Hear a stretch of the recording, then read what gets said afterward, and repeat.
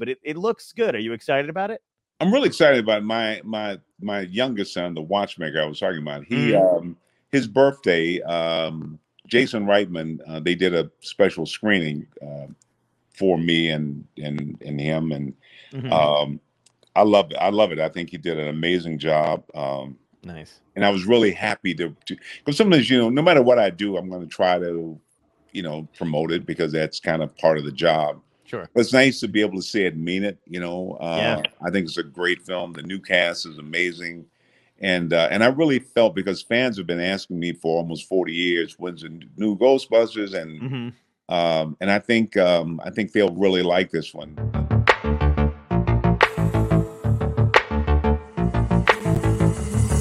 Dystopia tonight.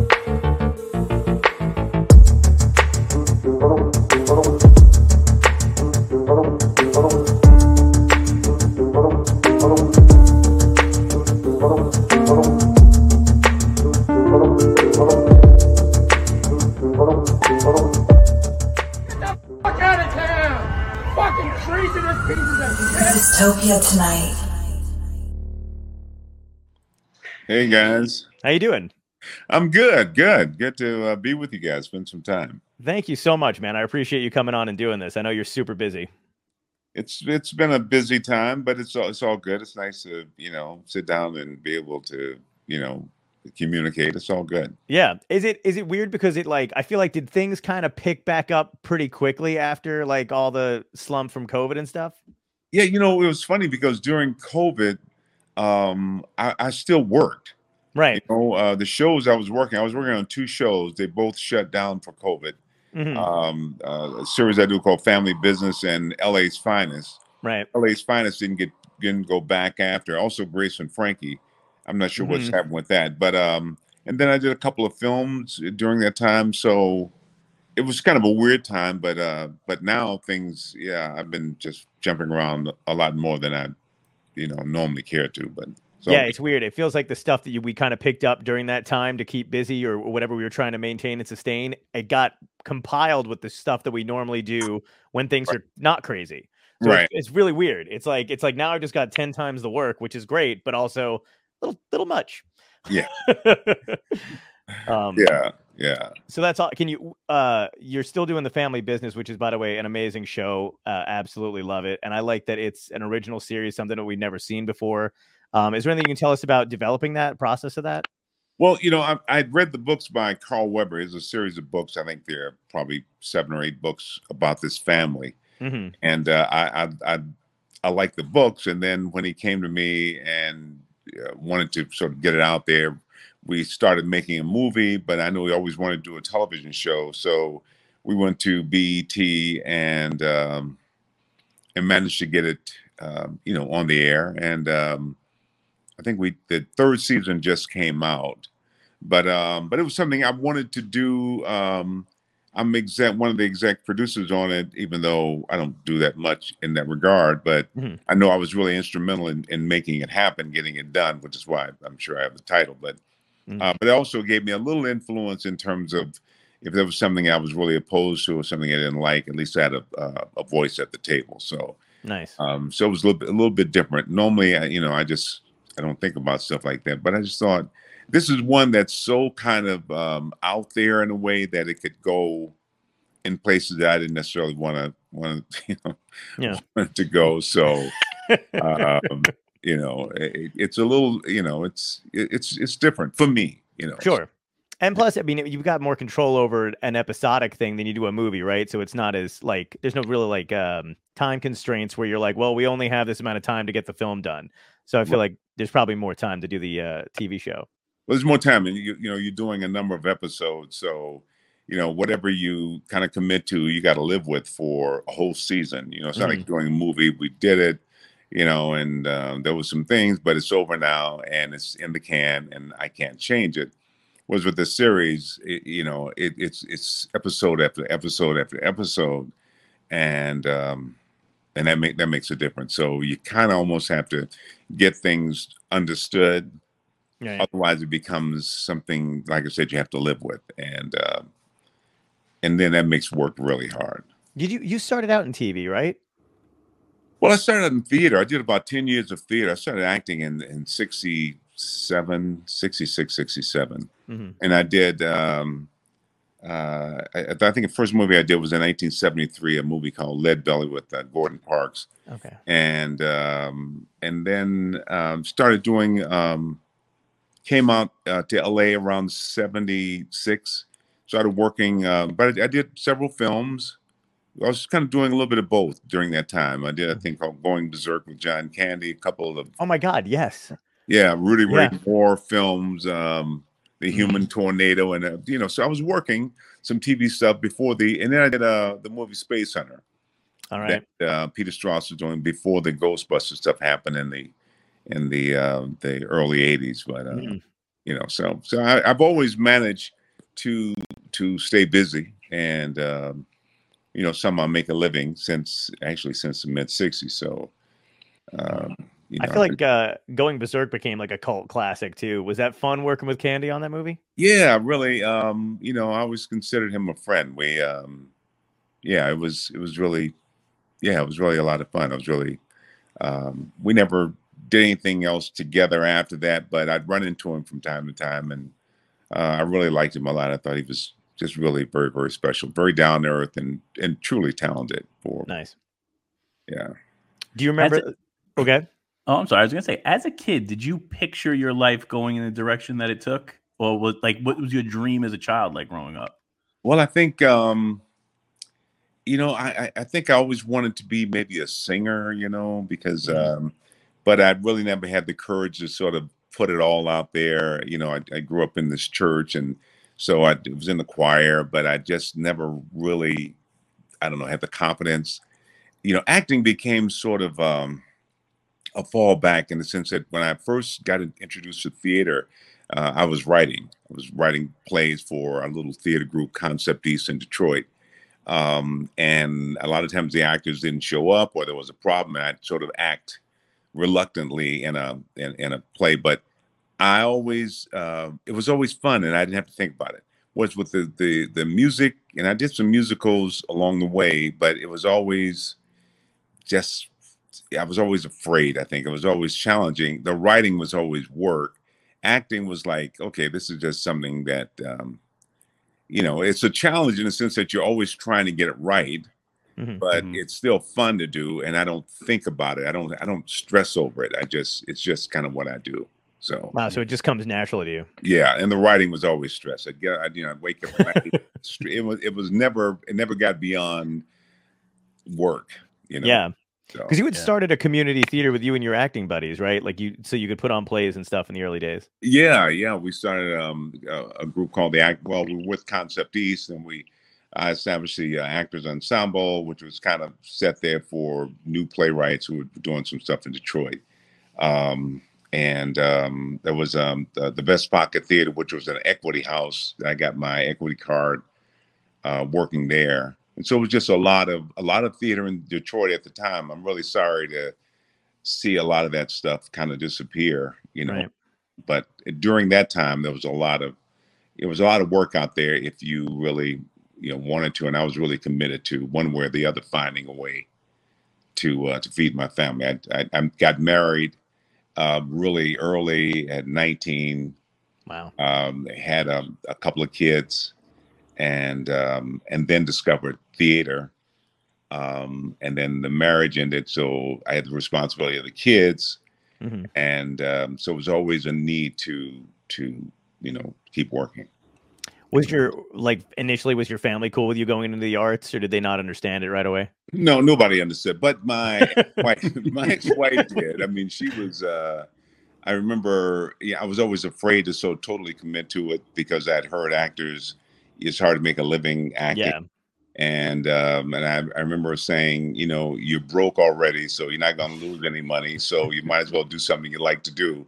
It's a good point. So that was kind of encouraging, but nobody else in my family. I mean, my grandmother raised me. She really too, she never really understood it. I remember just before she passed, she was in the hospital. I was visiting her and had a movie with Linda Lavin coming on TV.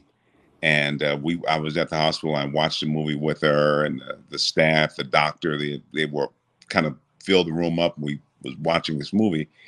And when it was over, I kind of, signed some autographs and feeling very good about myself. And when they left, she just said, "You're so disappointed." Just said, "That's nice, but when are you going to get a job?" Oh my Oh, God. So, What a bummer. yeah, but she, and That's I kinda- realized it was just the idea of Sure. whatever you're doing, because I had kids. Mhm. So, for everybody, the responsible thing was to get just a job that was reliable, that you get a Yeah. paycheck, because acting, there's no guarantee you're going to eat or the rent's going to get paid. But Yeah. And it always comes from a place of concern too. It's never like they just don't believe you can do it, but they're like, "Can you get something that's gonna make me feel better? Like you can, like, right. you have an income, Yeah. anything." Yeah, no, I know. Yeah, that no, feeling. and they try. I mean, I had an uncle who, God, I must have spent 4 hours one day with him trying to convince me to apply for a Greyhound bus driver. And he didn't get it. And I had to hurry up because I had to get to the theater because I had this play going, which is all important to me. And he was like, "No, but I know a guy, and if you just apply," and I'm like, What's worse is like I've had those moments where like somebody does offer you something like that, and you have one bad gig or whatever, and you're like, maybe I should have taken the bus gig. "Oh yeah." You're like, It's always, they might be right. and they might be, I think because when the marriage ended, to my surprise, and Uh-huh. the boys came to live with me, which I never knew that happened. I just Right. assumed the mom takes the kids. But, Yeah, I would assume so too. But I think that was the thing that kind of kept me motivated, because, saying to a kid, "This is America, your dreams can come true, follow your passion." And yet if I couldn't do it, what does that say? So Right, yeah. it was Yeah. always that part of me that wanted to demonstrate through example that, that it's possible. So, Right. but there were times when I just really did not know how the rent would get paid. Wow. And but it always worked out. But you'd hit that wall, and but they were, you look at a kid's face, and a kid, he comes to you and say, "Well, hey, dad, check this out," and he shows you a bike and a magazine. Yeah. It's really kind of Yeah. cool. And then he asks for it, and you go, "Well, money's kind of tight," and then you see that disappointment, and then Mhm. you got to get the bike. Yeah. Yeah. Yep. It was So more- they were, I think, the major motivators in my life. Yeah, my mom was more like that for me. Like if I wanted something, she would go out of her way to get it, and my dad would be like, "We could probably steal that." You know what I mean? Like there was no. my dad's an interesting guy, but yeah, he would be like, "I'm sure that could come off the back of a truck." I'm from Brooklyn, so it was most of the stuff we had. I didn't know how we got it and why we had it and who was coming to take it back. Right. So I appreciate that when your kids showed you a bike that you were like, "Oh, all right, we'll make it work." Yeah. Yeah. And, no dads, because I didn't have a dad. And so the whole Right. idea of being a dad was sort of kind of discovery. Later, about maybe 3 years ago, my oldest son, through Ancestry, found I had a brother and two sisters. Wow. Wow. I went to East St. Louis and I met them, and they were telling me stories of the guy who was my dad. Oh And they my were God. like, "You were really lucky, because this guy was just, he was nuts. So, you were far better off than we were." So, Oh my God. That's crazy. Yeah, it's funny. One of my best friends has got kids now, and my friends and I, we had weird, not the best experiences with our dads or whatever, but we always look at him and we're like, "Can you adopt us now?" Because he's always like he's just the best dude. Like his kids love video games. He's gotten them into like comic book, you know what I mean? Like he's just a great dad, and we're always like, "Man, can we go back in time and switch it up a bit?" Yeah, it's always interesting. So do you remember like a point in time where like would you say like, because some actors will say like they feel like they got to a point where they made it when like they got their first agent or manager, you know what I mean? And they felt like they had somebody to fall back on. Is it that for you, or do you remember a specific moment when you were actually doing the work where you were like, "I think I got it"? Well, there are times, I think, in the work that you kind of go, "Yeah, I hit this place, and that was really cool," but it's very short lived, because you're always sort of striving, And then when you Mhm. really feel good, you go, okay, well, maybe it wasn't that good because I don't have any awards for myself.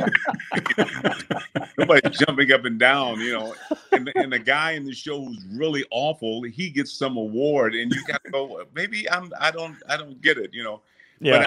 But I kept waiting for a moment when I could say, yeah, okay, I've arrived, and I've never had that moment. Oh. Really? Oh no, I never had that moment when people Wow. would come up and say, "Oh, I saw you in this," and they maybe see something, but I'm like, really, because I'm just looking for a job. Yeah, It's probably like what, like a combination. but I'm good for now, but I'm still trying to. Yeah. So I never really had that, and Ghostbusters could have been that. But when the movie came out, it was just the opposite. Everything just dried up in a weird way. So Wow, that's unbelievable. that was kind of hard to sort of reconcile because, I always thought if I was in a major movie that opened #1 at the box office, Yeah. that would be it, and that wasn't it. It was just the opposite. It was one of the harder times. So I've never really been comfortable enough. I mean, I am now in the sense that Right. we're pretty good.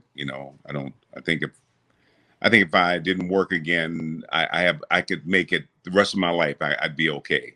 Yeah. But it took a long time to get to that. It's so funny because one of my friends, we were all me and my friends, you're our favorite Ghostbuster. And then but the other day, one of my friends pointed out that not only are you the favorite, but you're also the most relatable Ghostbuster, because you know what I mean? Like, you were the only guy in that situation who was like kept it real and like didn't like the most like identifiable. You know what I mean? You're like, no, that would be me in that situation, not the other crazy guys. You know what I mean? Like, they're working with different shit, capturing slime in a box, and you're just like, are we doing this, or I gotta eat? Right. Like, which is kind of different because in cinema, the black character in the show, it was always kind of hard to relate to him because he died in the first 10 minutes. But it was so it was a little different. And I would see a lot of kids of all persuasions saying, yeah, they really kind of related to Winston, even though they did an episode of Stranger Things, the TV series. And I guess I hadn't seen it, but there was an episode where they dressed up as Ghostbusters, and the black kid, they were saying, "You be Winston," and he was like, "Why I got to be Winston? I don't want to be." I met him, and he was looking really sad. So he said, "Man, I'm really sorry." He said, "I didn't mean all that what I said, but it was written, and they had me say it." It's okay. Oh, that's so it's sad. All right, she felt so bad about saying you didn't want to be Winston. I mean, we're good. We're good. That's really sweet that he was that aware of it. Like, oh my God, this is terrible. Oh man. Yeah. How much did they let you guys kind of like do like, some creative control over the character and stuff like that? Was it like a free flowing set, or, I can't imagine it being strict, but I feel like there had to be some like improv there and stuff. Yeah, it was kind of it was always fun. It was almost like family. It was like we were in the middle of this thing.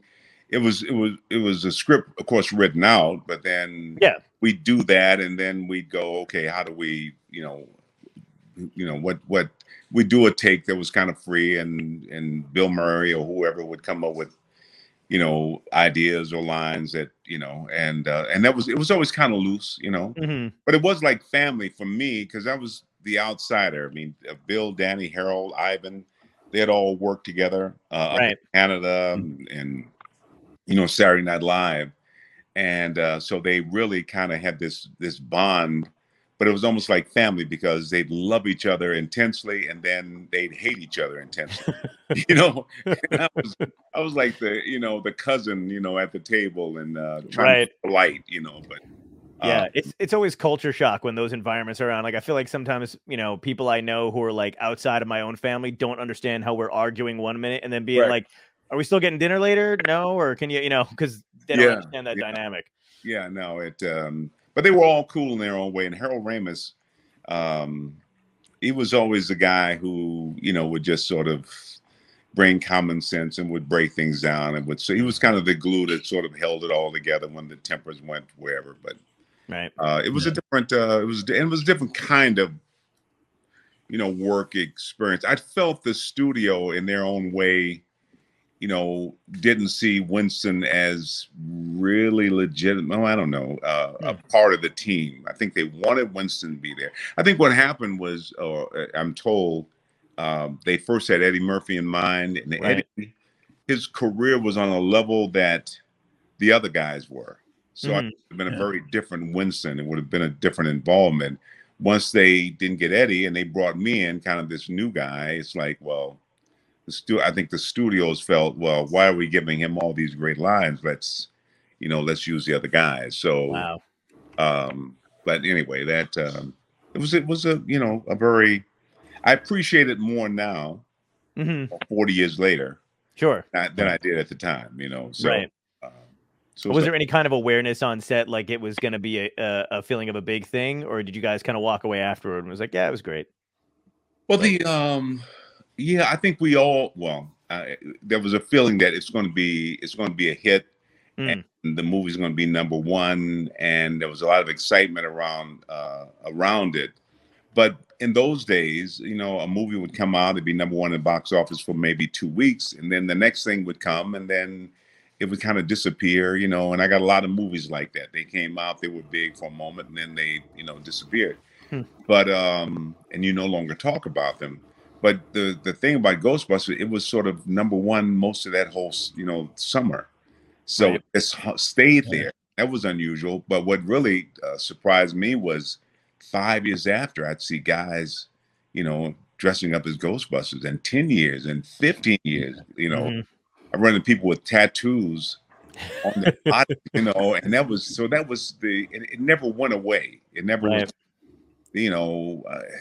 that was a surprise. And I felt the studios didn't really catch on until later on. I think the fans sort of embraced it. And of course the cartoons came out.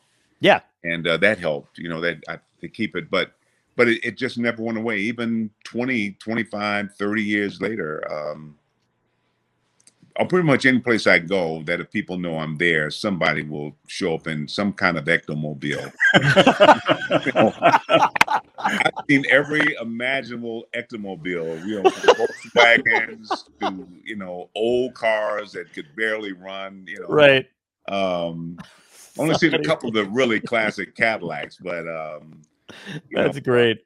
Yeah, I've seen a little bit of but they're very proud of them. I remember going to one of the Ghostbuster guys. They invited me to dinner, and so I accept the invitation. His wife was there. They had an ectomobile, but when he went to the bathroom, the wife said, "Could you please talk to him? He got rid of our car and he got this and I can't drive it. I can't shop with it because people come around and they want to take pictures, and it's like he's really, and then he came back and she got really quiet and very, I'm like, it's amazing that people love the movie in that kind of way, and it's very humbling too. I went to buy a car, and the salesman said, "We got this guy. He's a big fan of yours. He has a tattoo of you." And I have a tattoo of me. And he said, "Yeah." So he calls the guy, and he's this 50-something-year-old, 6'4" white guy, somebody you'd never think was in the comics or any of that stuff. Right. And they said, "Show Ernie your tattoo." And he pulls up his pant leg, and his whole calf was my face, Wow. And I thought, God. wow, I was, I'm like, I want him to work on my car, Yeah. Oh, that's great. I can't believe that they had that they didn't let you do the voice of Winston in the cartoon. Well, it's kind of a weird thing. They called me about it, and they said, "Well, okay, we're doing this thing, but the director wants to meet with you." So, of course, you have the job, Ernie. So I'm like, okay, he just wants to hear your voice or whatever. So I go there, and we're doing this, which I guess was an audition. I didn't realize it was an audition. And he stops. He said, "Stop." He says, and he starts to explain to me how Ernie Hudson did it in the movie. And I'm thinking, do you realize I'm Ernie Hudson, So, oh my God. But he was somehow disappointed. But it was the job. was still mine, and I was working on some movie. It was like a few days and then I found out that he had cast Arsenio Hall, and I'm like, well, what happened? They said, well, of course we knew you wouldn't want to do it because you were busy, and so the studio gave me all this. But I think the director must have wanted Arsenio. I don't know really what happened. Jesus. But they said no, we do. Oh, we didn't. If we had known, and I'm like, well, I went into this friggin' reading. I mean, how would you not know? Yeah. But so yeah, so it was always something that kind of I mean, I really like Arsenio, but Sure. I never understood what that was about. And Yeah. there was a few things back in that time that was annoying, but right. And for me, being a single dad, I could have used that job. You know, I was gonna say, yeah, you like Arsenio, but not when he's taking work from you. You know. Yeah, I needed that job. Yeah. You know, so I mean, Ghostbusters wasn't exactly a big payday, so. Yeah, but it was, you know, it was an interesting time. Yeah. You have such a distinct voice, character, presence, and I feel like they're like, you know, who's more Ernie Hudson than Ernie Hudson? Arsenio Hall. Yeah, I'm like, really? Yeah. And even as a kid, I remember watching that cartoon and getting annoyed that it wasn't the same dude. Like, because, you know, a kid, I don't understand, but I knew that it wasn't you, and I knew that, it wasn't Bill Murray, it was Lorenzo Music. Dude, I was like, the guy that's doing, you know, Venkman's voice sounds like Garfield. What is going on right now? It's the same dude. So yeah, and I think, you know, the idea of Bill Murray or Dan Aykroyd or Harold Ramis doing the voice for a cartoon, that, you know, I get that they knew they wouldn't, but why they threw me in that category, because I definitely needed the job. I mean, I definitely wanted to do it. So you're like, I'm flattered, but also payday. Yeah. And that first movie wasn't exactly a huge payday. I think Bill Murray's per diem was more than my salary. So, yeah. So Ghostbusters, it was an interesting, and I think people became aware, but it didn't like suddenly open up doors, and it wasn't career changing in any sense of the, you know. Well, you've been in a ton before that too, right? So I feel like you'd been in a lot. I mentioned Leviathan, but we don't have to talk about it. It's fine. It's one of my favorites. But I had work, and I was doing, but I think after Ghostbusters came, and I couldn't get an audition, even with Columbia, that was the studio that produced Ghostbusters. Wow. So I did a lot of TV. That next year, I must have been on a different television show every week. And because I had work, and it was about 3 years after that I did Weeds with Nick Nolte. Yeah, I got that job, and then I did, I think, about 7 or 8 movies back to back. I mean, from one set to the next, and then Ghostbusters, the second Ghostbusters came out, and the same thing happened. Nothing. I mean, it was like for God, I don't know, a year or whatever, 2. It was like. It just was the opposite of what I expected with the show. Wow, that is wild.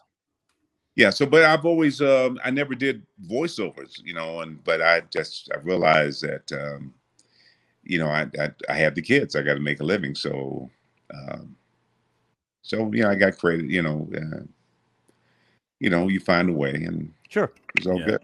You know? Yeah. Is there any point where like you were like really gunning for a role that you like really wanted and didn't get, anything like that? You know what I mean? Like something that you were like, I was so close, and you just kind of passed on it, or something that you're not happy with? Yeah, I think over the years, I mean, I don't know anything that really ended up being a big hit. There was a television show that Henry Winkler was one of the producers on. Wow. And it was called Ryan's 4, I think. It was about 4 doctors. And it was early on in my career, and I really wanted to be a doctor on TV. I really wanted this job, and I went in. And I knew that I nailed it. And then my agent said they really like you, but it was one person, Henry Winkler, wasn't convinced, so they want you to go back. So I went back the next day, and as I was going in to read, Henry was leaving. So, but I put it all out there, and then I got a call from my agent saying that I didn't get the job, and I was like really disappointed. She said, "Oh, but you got this a movie called Adventures in the Creep Zone," Huh. which actually turned out to be Space Hunter. Oh, okay. I was like, okay, really. it's but there are times when, there are things sometimes come up and you kind of go, I wonder why I wasn't in the, considered or whatever. But yeah, Soldier Story, right after Ghostbusters, they were casting that. I was really disappointed I couldn't get an audition. Didn't quite understand because most of the cast was black, but yeah, it's all, it's been an interesting sort of ride. Yeah. Yeah. I mean, there's a lot of stuff that like I whenever we talk to people on here and stuff like that, I always seem to have the same kind of thing where they're like they think they may have missed out on something, but also they at this point they don't care anymore. Yeah, they're like I think I did, but also it doesn't really matter because it doesn't matter. Yeah. Money that you didn't make. About 10 years ago, I went through this bout with cancer, and wow. The cancer wasn't as bad as the doctor who did the surgery kind of botched things up and almost died. But the reason I bring that up is there's that moment when you realize that this could be it. Right. And then you got two choices. You can start begging like, oh God, please, or, or you just go, you know what, if this is it, then I guess everything has to be okay because I can't, whatever I didn't do. And after that, I always kind of felt that we're like, you know what, no matter what, I'm good. And if great things come, that'll be great. But if nothing, I'm happy with the life I've lived. And I've just kind of made peace with that. And nice. So, yeah. Do you like doing the television stuff more than maybe the movies, do you think? Now, like right now, because I know you got two that you're working on, basically TV shows. Yeah. But do you... Well, I kind of like, working. I like doing it all, Right. Theater is a little harder because it's just hard it's such a commitment and the pay isn't very good. But television, it's a different sort of, especially if you're a regular on the series, and usually the money is in the long run better. But I love working on features because you can really kind of try to figure a character out, really be intense about it, and then it's over, and you don't have to go back again. So you miss the high of kind of doing it in front of a live audience, though, like the theater aspect, like getting that instant feedback. Yeah, the theater is. I mean, it's a whole other, just a whole other animal, and the audience is there. It's always that sort of panic. You look out there and you see. I was doing a play on Broadway about 10 years ago, and but it's kind of a dance. It's sort of it's almost like, I guess, walking a tightrope. At any moment you could just go blank and forget your lines, which would be but there's something about it that is very, very different. But I love film too. I did actually a movie with Nicolas Cage. We shot down in the Cayman Islands during the pandemic. Nice. And it's fun sort of because it's more intense. It's different kind of, it requires you be in the moment now, and you just don't have the time to sort of work with a character the way you do on TV. So I just like to work, I'm pumped that you're in a movie coming out with Nicolas Cage because he seems like an intense, fun guy. Probably to know, I don't know, but his movies are great. Like they're interesting choices that he's come out with recently. I feel like he's just having a blast. So it's interesting. Yeah, he's very, very different. A lot of fun to work with. Very interesting guy. We share this love of watches, so nice. Oh, dude, I love watches. He was telling about this watch. He said, he checked this watch out, man. And he showed me a picture of it, and he had gotten this watch. And I said, wow, this is really cool. So my son's a watchmaker, so I kind of went through all this stuff to find this watch, and I found the watch, and I said, yeah, I got the watch. And that look of disappointment on his face was like, oh yeah, I think it's cool we have the same watch, but so, and I realized he wasn't telling me because for me to get the watch, he was telling me what he had, So.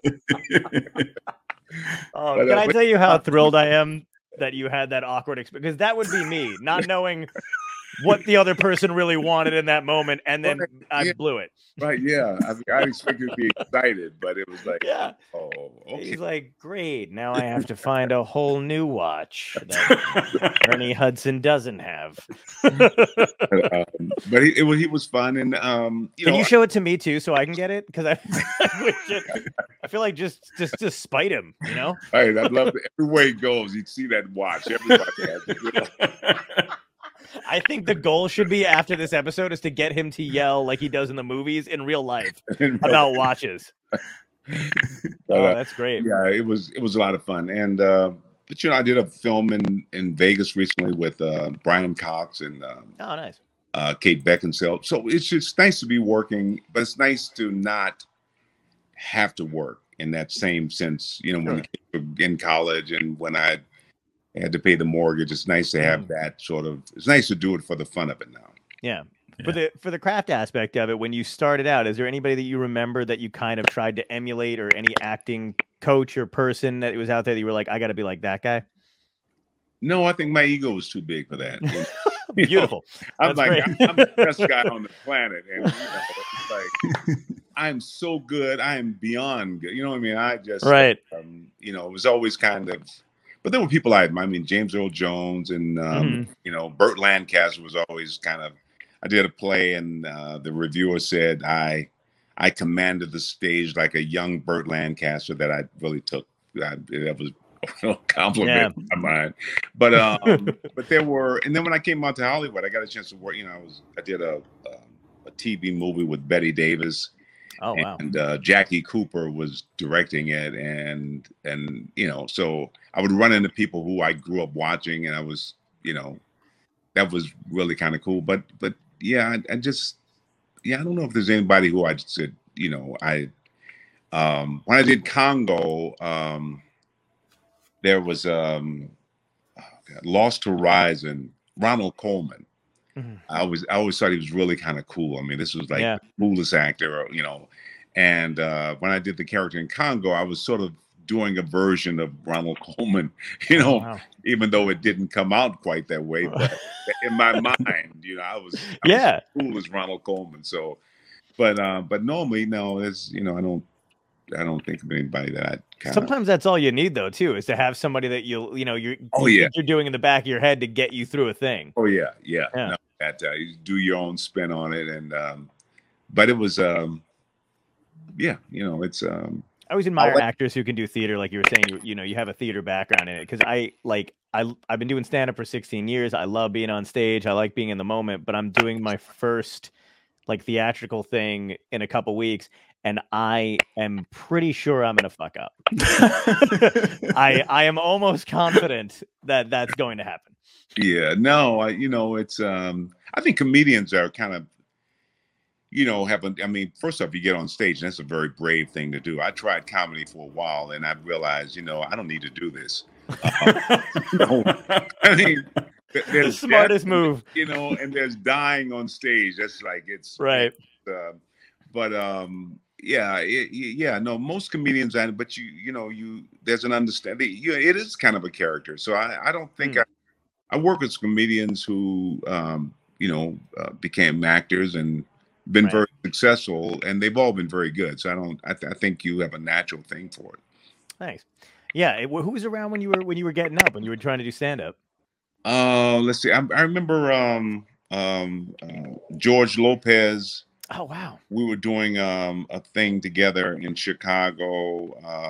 Zanies? It was no, it was a TV special live at the Improv. I was hosting it, and but it was during the time when they were just beginning to use comedians, and their stories and for the sitcoms, Oh, right. Yeah. There were a lot of guys who kind of but I was a single dad, and so hanging out in theaters, and in LA you'd get your 5 minutes on stage, so you'd run over to Igby's, and you do your 5 minutes, and then you go down to Variety Arts, or you run around trying to work that material up. But I was always away from home, so I just knew that I really And I'm like, okay, I'm already, acting. I don't really need to, I think you got to really want it. Yeah. Yeah. And I didn't need it that way. So, but I ran into a lady who said, I saw you do comedy years ago. She said, you were awful. I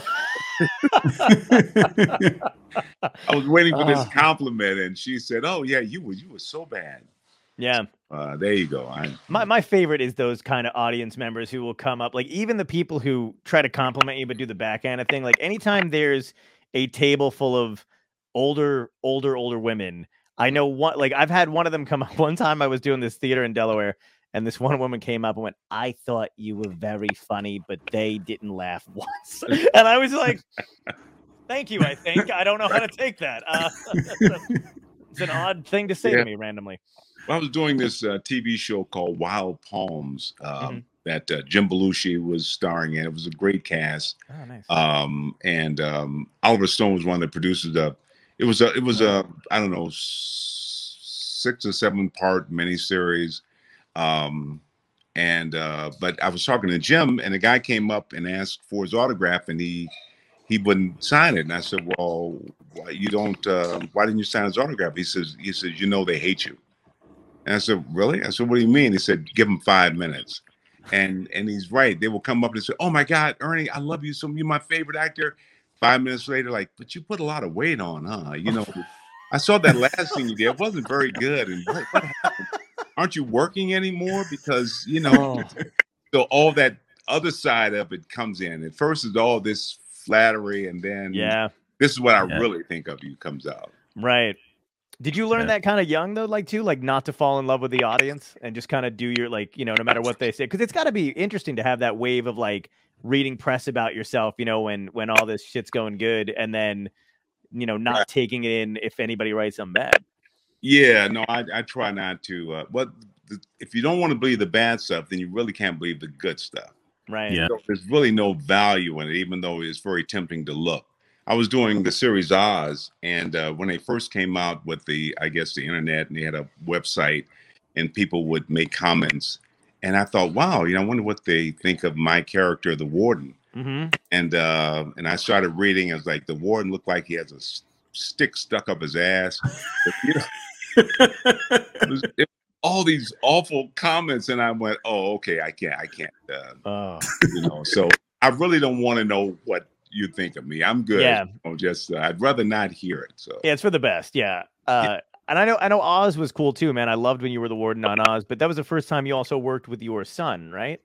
Yeah. Well, no, we did a movie called Buddy. We did a couple of movies together when he was really into acting, and then once he got married, he got into sort of a corporate thing, but I thought you were going to say he got a job driving for Greyhound. It's right. Yeah. Well, when we got married, I knew that, my wife has been amazing because she understands the whole thing, but not many women can understand this business that we're in. I mean, it really takes a lot of dedication, and I knew that, okay, this is going to be different. Right. But it was fun working with him. In fact, I just did Tom Fontana, who was the creator, executive producer on it. He has a show now called City on a Hill with Kevin Bacon and Eldest. What is the Eldest last name? But it's a great show. Yeah. And I just got back from New York doing a couple episodes of that, but it was great sort of being back in contact with the old gang. Jorge Zamacona, who was one of the writers, producers on Oz. So it was great seeing them again and reconnecting. Yeah, that's awesome. Yeah, you and I feel like because you were the warden in the Oz thing, and then your son was an inmate, basically. Yeah. So I thought that had to be a cool dynamic to play off of with a family member, especially your own kid. Yeah, it was very cool. Even though I think we had a scene together, and I blew one of the lines, which was no big deal. Right. But he was shocked. It was like, he just could not believe that I blew the line. It was such a, the way he looked at me was different after that. I was like, oh my God. And I'm like, well, Holy shit. it's no big deal. We just, that's what we Yeah. do many takes. But to him, it was like, Dad, my dad. So Hello, darkness, my old friend starts playing in the background. The scene slows down. The camera guy's doing the zoom out, zoom in thing, and you're like, "What's going on? Stop!" Right. It's not a big deal. That's so yeah, great. but he still does some producing, and I think he had a little movie he was acting in, so he still does some stuff. But That's cool. So Yeah. It's got to be weird. It's got to be weird for I mean, I don't have any kids as far as I know. Thank God, I don't know, but like there's, it's got to be weird when you're like in the entertainment world and your son decides to go from the entertainment world to a like when you said he was in a corporate thing, I was like, is that a hint of disappointment I hear? Well, it's like, and he got himself a job. Yeah, it's you assume that because, like I said, I always want to set an example, and this is what I do, and I would never encourage anybody to do this business because it's I've been very blessed, but there's no guarantee that anybody else will. No. But out of 4 sons, I thought at least one would want to follow my footsteps, and he's the only one. The others, the younger two, is no way. I mean, they're no interest at all. Right. They kind of hate it when we're in public because when people sort of crowd around and come up, they'll say, I'll say, let's go to the beach. And they'll go, nah, it's going to be a lot of people out there, and I don't want to, people aren't very kind to the, your kids. They'll sort of prod you and want you to meet their kids and then push your kids aside. And so my kids is like, nah, I don't want to go through that. I don't want to, it's not fun. So they basically become the Ernie Hudson entourage. Where they're just like, they're the ones being asked to take photos. They're like, come on. They specifically put their finger in the lens, like, here you go, ma'am. Enjoy your day. I think my wife, not glad that it was COVID, but she didn't have to take photos anymore. It's like, nope, I can't. We take up, nope, I don't. Stay 6 feet the hell away from me. I'm not, it's like now it's okay to say no. Right. But when we did the second Ghostbusters, we shot at the Statue of Liberty. And I really wanted my kids to go see the Statue of Liberty. So they came to New York and we got on the boat and some guy recognized me and he said, Ernie Hudson. And he ran through the boat yelling, Ernie Hudson, the guy from Ghostbusters. And all these people crowded in. Wow. And so the whole time I was just surrounded by people who had just got there from Mississippi or God knows where else, meeting their family. So we finally docked. And the guy ran off the boat and ran through and yelled, and I never was able to leave the dock. I mean, I was so their mom took them to the Statue of Liberty. I couldn't even do that with them. Wow. It's sometimes you can go and nobody notices, and there are days that people. It's difficult. So on the days when nobody notices, are you like, what the fuck? Like, come on. Like, it's kind of sort of, but I kind of don't sort of expect that, but I think people apologize because they don't know my name or something. I'm like, no, it's okay. I don't really know yours either, so we're good. What a great response. It's sort of weird because you can't. Some people think you're flattered by it, but you really can't buy coffee with it. You know what I mean? It really doesn't do anything. It takes up a lot of time. Right. But I don't hate it, but I don't really enjoy it either. So sure. It must be interesting, the dynamic when you must get like that look, like the I know, but I'm not sure, but it might be. Yeah. Well, you can't make eye contact. Once you make eye contact, so you don't look at anybody, you look around, but once you make eye contact, then I always felt like that's why guys like Richard Belzer or Jack Nicholson wore sunglasses all the time, because then you never knew where they were. I'm like, that's smart. Yeah. Or they were just coked out of their minds. I don't know which one. Yeah. Probably a little bit of both, And I have friends who are very successful, but they kind of fear in a strange way going out, and that's, to me, that would be like the ultimate You know, I mean, to do this work and then you can't go out in public. I mean, that's kind of weird too. So Yeah. I know. I read every now and again about that kind of stuff where there's people who just became totally insular, and I'm like, what? That's the polar opposite of why you probably got into this business. But right, yeah, what it turned them into. So I'm excited. You've got there's the new Ghostbusters coming out, which I think the trailer looks great, and I'm glad they haven't like overdone it. You know what I mean? Like there's not like a million. Right. It's just the one, right. and it grabs you right away. I'm excited, man, because I was really like kind of worried when they said they were gonna do something. And I was like, oh man, this go either way. But it looks good. Are you excited about it? I'm really excited about my youngest son, the watchmaker I was talking about. He his birthday, Jason Reitman, they did a special screening for me and him, and I love it. I love it. I think he did an amazing job. Nice. And I was really happy to because sometimes, you know, no matter what I do, I'm going to try to, you know, promote it because that's kind of part of the job. Sure. But it's nice to be able to say it and mean it, you know. Yeah. I think it's a great film. The new cast is amazing. And I really felt, because fans have been asking me for almost 40 years, when's the new Ghostbusters? And I think they'll really like this one. The one that Paul Feig did, right. And no disrespect to him, but I just thought it wasn't Ghostbusters the right. way, you know, it didn't follow the first two movies, and right. this one is in that same, you know, that same universe. So yeah, and even just from the trailer, you can tell it feels the same. It's got, I don't know how they did it, but it's got the same kind of feel to it, you know, and the excitement level is there too. Like my friends and I are just super fucking pumped to go see it. Yeah, well, I was happy when I got the call that they were doing it, and Jason, you know, Jason Reitman, who's 6 years old, I think, when he did the first movie. Wow. So he's kind of always been around, and then sort of established himself as a director on his own right. But the fact that he was going to be directing and producing with his dad, Ivan, who did the first, you know, couple of movies, I was really excited about that because I really like Jason. I think he's really talented. Yeah. And so yeah, I just think he's really amazing. I mean, I really, yeah. That's awesome. Yeah, and the cast seems great too. One of the kids from Stranger Things is in it, Paul Rudd.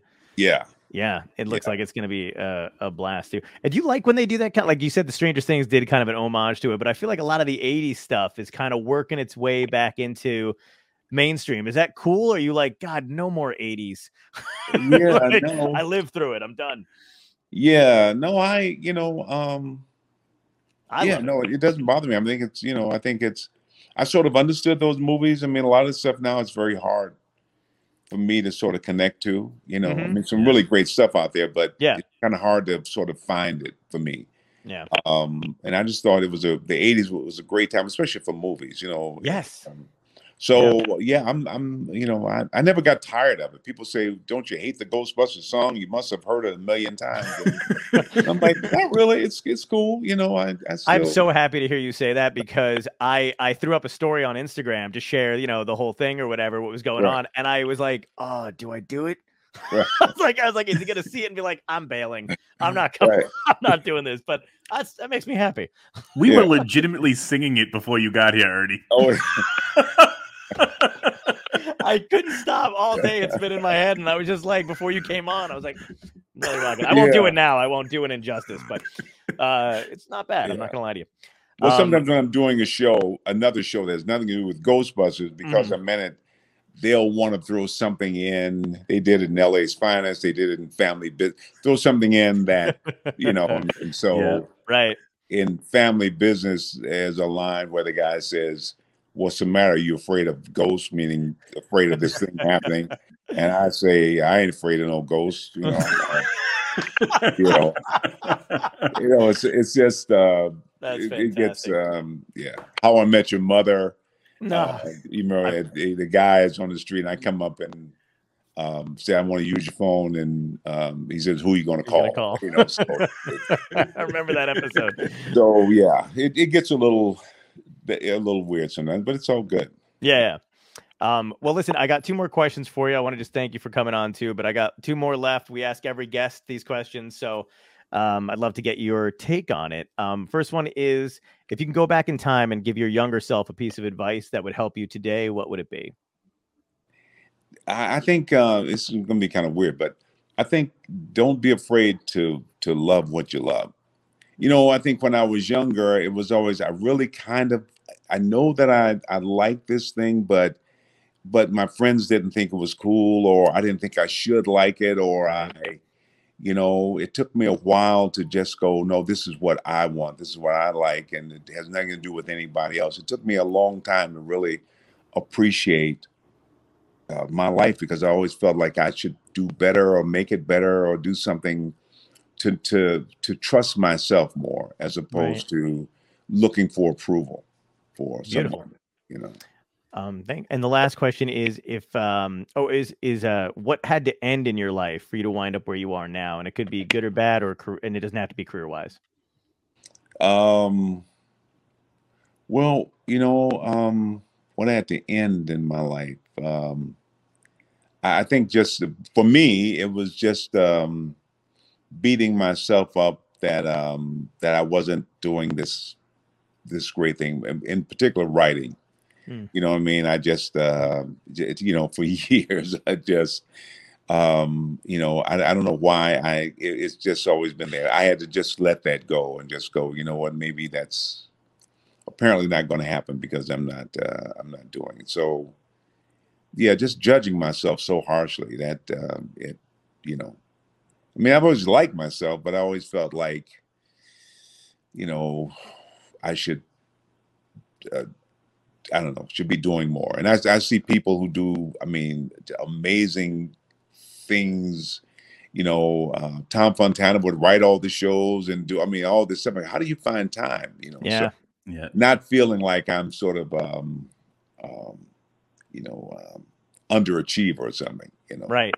So just to accept me for where I am and just go, I'm a little bit lazy. It's okay.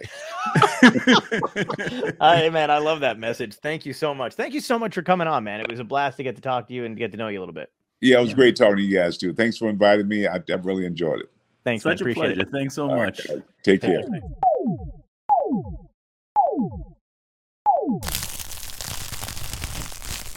Dystopia Tonight.